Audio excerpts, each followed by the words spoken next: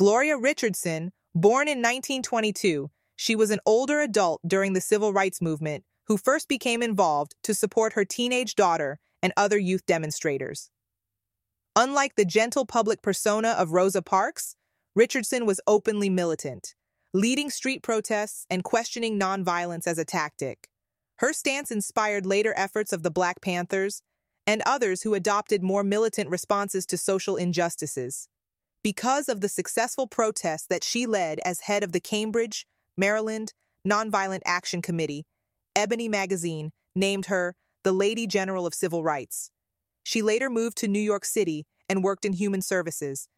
Now in her 90s, she supports the youth of the Black Lives Matter movement and has not lost her passion for justice.